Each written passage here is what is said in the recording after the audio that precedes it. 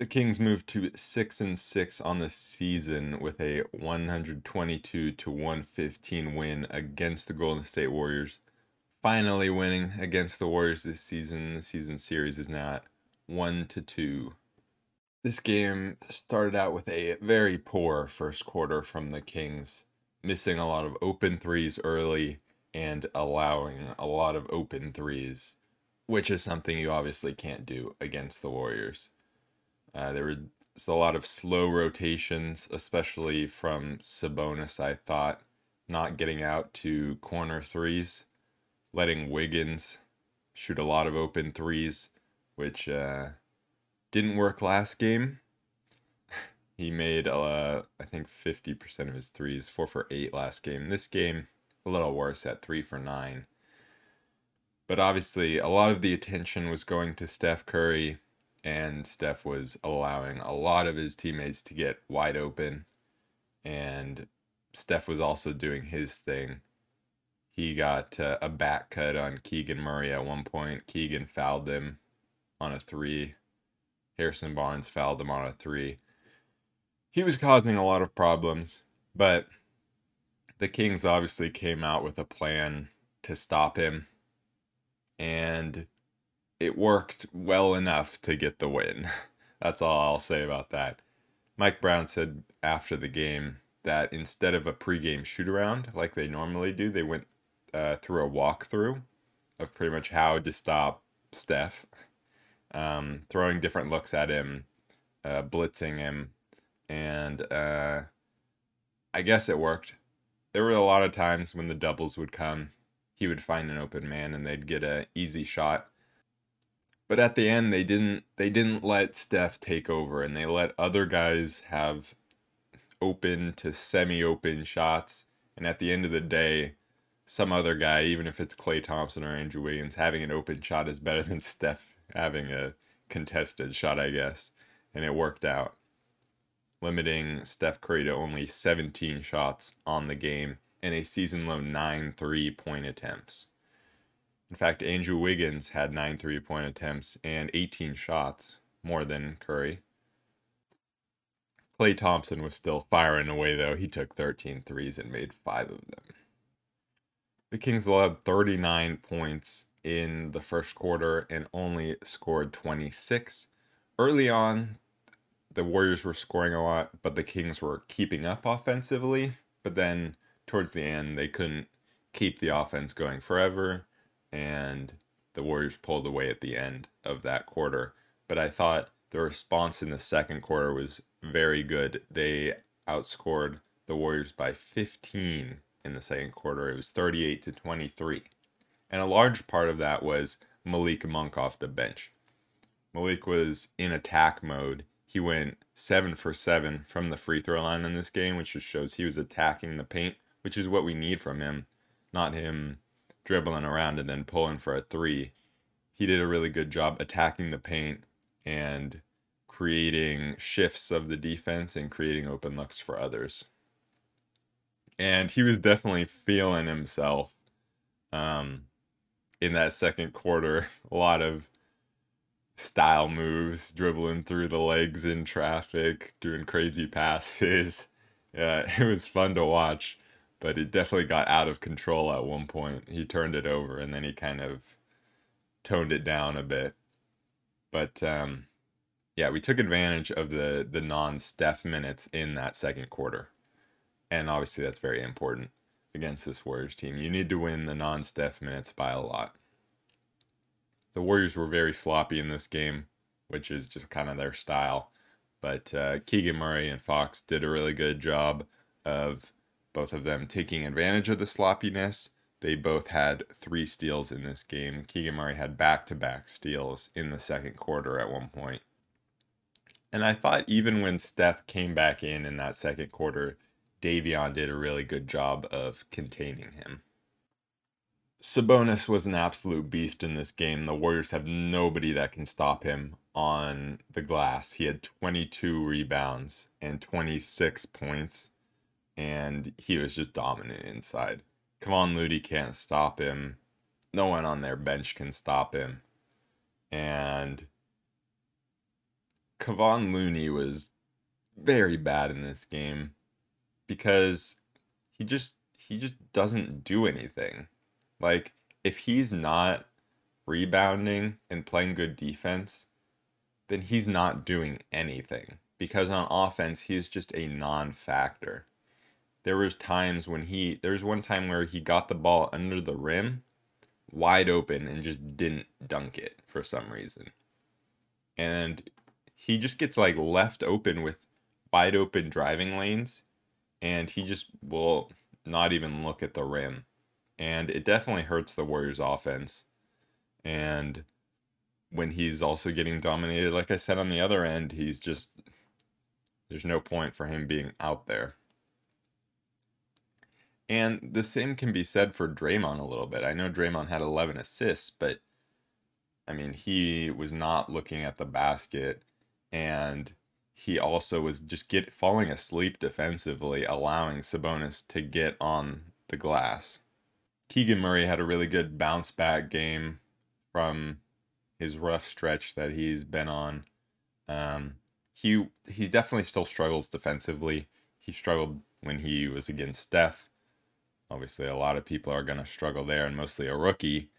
But offensively, he was 5 for 9 from 3 with 21 points. And I mean, that's what we need from him, just shooting the 3 with confidence. That's really all we need from him at this point.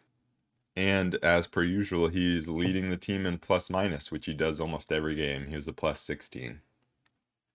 Kevin Huerter was also good shooting the ball, except for free throws. For some reason, he just can't make free throws this season. And it's very odd because I don't know, I think he's still leading the league in 3-point percentage of players that have shot a bunch of threes. I don't know the exact minimum, but he's still leading the league, I'm pretty sure, in 3-point percentage, but he just can't hit free throws. And it's very weird. But he does a good job drawing fouls still.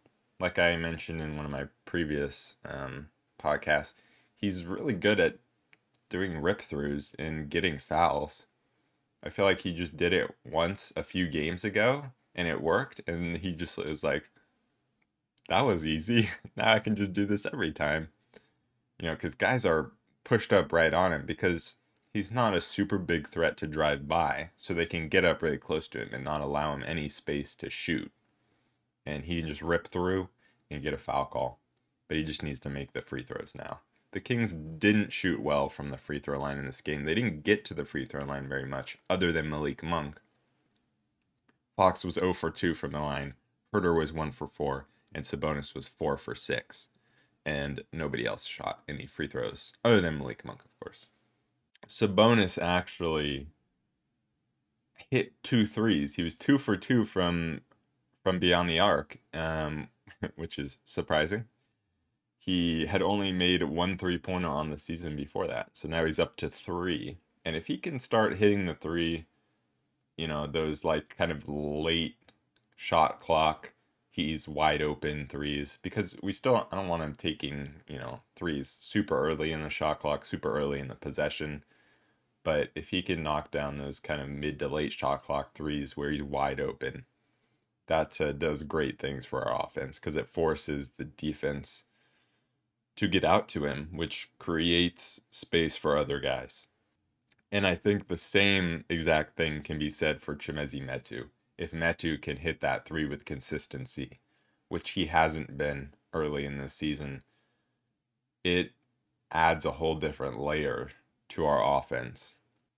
But I think Metu does a good job of not forcing threes like he did early in the season, like he has done throughout his whole career. And he's done a good job of playing within himself and not forcing those threes. Another guy that can't hit threes right now is Trey Lyles. So he only played 5 minutes in this game because when his shot's not there, then he's not doing too much else. So he didn't play much. And it was Terrence Davis out there more against a smaller Golden State team. And Terrence Davis was pretty good defensively, I thought, and just bringing energy. Harrison Barnes' 3-point shot is still really not there. He made one in this game, but he also airballed a wide open corner three, which, I don't know, brings him up to like 3 or 4 airballed corner threes on the season. I don't know what's up with that, but maybe he'll start hitting threes at some point, and that also adds a whole nother layer to our offense if he could do that. In the fourth quarter, we had a lead midway through the fourth, and the Warriors made their comeback. Steph hitting some crazy shots, and there were some very questionable fouls, like Steph just running into Fox and somehow Fox getting called for the foul when Fox literally had the ball. That was odd. But again, we didn't allow that to affect us, and then we went on a big run to close the game, which is something we've been doing a lot lately, is just going on runs at the end of the game. Basketball is a game of runs, and if you get the last run, you're more than likely going to win, and that's what we've been doing late in these games as of late. And obviously one of the big reasons for that is De'Aaron Fox. De'Aaron Fox on the season is shooting 64% from the field, 57% from three, and 100% from the free throw line in clutch situations. And he leads the league in clutch points. He has just been incredibly clutch this season, and it's not necessarily a new thing. He's been clutch for a while, but now the wins are coming with it, and also the recognition from the national media is coming with it as well. He only had, I think it was 11 points going into the fourth. He ended with 22, and he was 5 for 6 from the field in that fourth quarter. And his one miss was then turned into a putback from a big rebound from Sabonis late in that game. But Fox was just cooking him, getting to that mid-range, also getting open threes when Sabonis was attacking inside and they were doubling him, and Fox hit an open three there. And he also had some crazy, or at least one crazy drive to the basket, finishing through two guys off the glass, which was amazing. The Warriors just don't have many offensive options on this team. They have Steph Curry, Andrew Wiggins, and then after that, there's Klay Thompson and Jordan Poole, but both of those guys have not been playing well to start this season. Klay Thompson in this game, he was just, he does not lack confidence, obviously. He just will shoot any shot he gets. And most of them are early in the shot clock, which I think really hurts the Warriors' offense. Not allowing them to get any ball movement in the possession, and he'll just chuck up a three and miss it. And he also wasn't hitting late in the game. Neither was Wiggins. When the Warriors would, or when Steph would get trapped, and the Warriors would get, a good shot, they just weren't hitting them late in that game. And I think the difference between this game and the last game for the Kings is when those misses happened, they took advantage on the other end and extended a lead instead of just getting the stop but then not really doing anything offensively. Jordan Poole he had 18 points, which I guess is better than he has been doing recently, but he was only 6 for 14. Klay Thompson 6 for 16. They just aren't shooting well and don't have any other offensive options, because obviously Dante DiVincenzo is not an offensive option. Neither is Anthony Lamb, neither is Jonathan Kuminga, neither is Kevon Looney, neither is Draymond Green. Like, they just don't have offensive options on this team. And I think they were hoping that Jordan Poole wouldn't be this bad, first of all. Klay Thompson wouldn't be this bad. And then that one of the young guys would step up, like James Wiseman or Kuminga or Moses Moody. But none of them have. It's kind of nice to, I feel like, be talking about the Warriors' problems a lot and not talking as much about the Kings, because this was just a win for the Kings where it's like they kind of just did what I expected them to do because of these last few games. They just did the same thing. which was play well, and Fox takes over down the stretch, there's not much different to talk about for the Kings because this just seems to be an actually good team that did what they should do in this game and win the game at home against a bad Golden State Warriors team right now. Now, the Warriors might figure it out, but as of now, they are not good, and they are now 0-7 on the road. It just seems like this Kings team has a lot of offensive options now, where if one guy's not going, another guy will be. If Fox isn't going early, Sabonis and Keegan Murray and Kevin Huerter and Malik Monk will pick up the slack. You know, if Davion Mitchell's not going, you know, Terrence Davis or Malik Monk are there. Maybe Trey Lyles, you know, has a few games where he's knocking down a bunch of threes. And that's just something that we haven't had for a while. Also, one thing that was just funny to watch was how much this Warriors team travels in double dribbles. You know, because obviously the NBA referees have been emphasizing the carry, which has hurt the Warriors because Jordan Poole does that all the time. But not even that, just traveling has been getting called a lot on the Warriors in this game. I don't even know how many travels they had, but it added up to a lot of turnovers. Jordan Poole traveled, Steph Curry traveled, Kevon Looney traveled. There was a lot of travels called on them, and that really hurt any offensive momentum they had.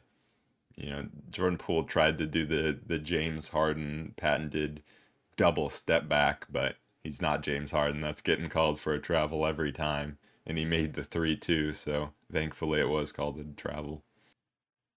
But a great win for the Kings. It moves them up into the 9th seed in the West. Only one game back of the 6th seed. And up next on Tuesday, they are playing against the Brooklyn Nets. And this is their national TV game. I believe their only one of the season against a Nets team that just got beat by the Lakers. That's how bad they've been so far this season. Kevin Durant's been carrying them. And Kevin Durant is obviously going to be a very tough matchup. We don't have anyone that can guard him. I mean, really nobody does, but especially us. You know, a guy like Wiggins is killing us. Imagine what Kevin Durant's going to do, because Wiggins is just a budget Kevin Durant.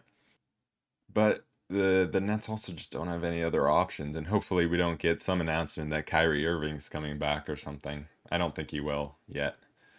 But just not a lot of offensive options on this Nets team, and also they aren't very good defensively either. So a really good opportunity to get a win at home and maybe push us above 500 and hopefully get a win in our one chance on national television. We do have the longest winning streak in the Western Conference right now at 3 games, which surprised me when I saw that. How does no one have more than a 3-game win streak right now? But hopefully we can extend that to 4. I know our longest winning streak in the past few years has been 5 games. So maybe we can get past that. I know it's we would have to win 3 more games. We'd have to double our current win streak, but it's not out of the question because the next 3 opponents are not very good. Although maybe we are due for a letdown because these last few games there hasn't really been any point where I was really upset with how we've played.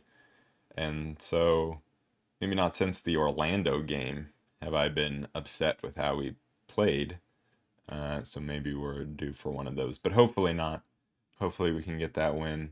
But anyways, that is it for this episode of the Royal Report. If you're watching on YouTube, make sure to like, comment, and subscribe. And if you're listening to the audio version of the podcast, make sure to leave a rating and a review. And I will see you guys to wrap up the Brooklyn Nets game. Peace.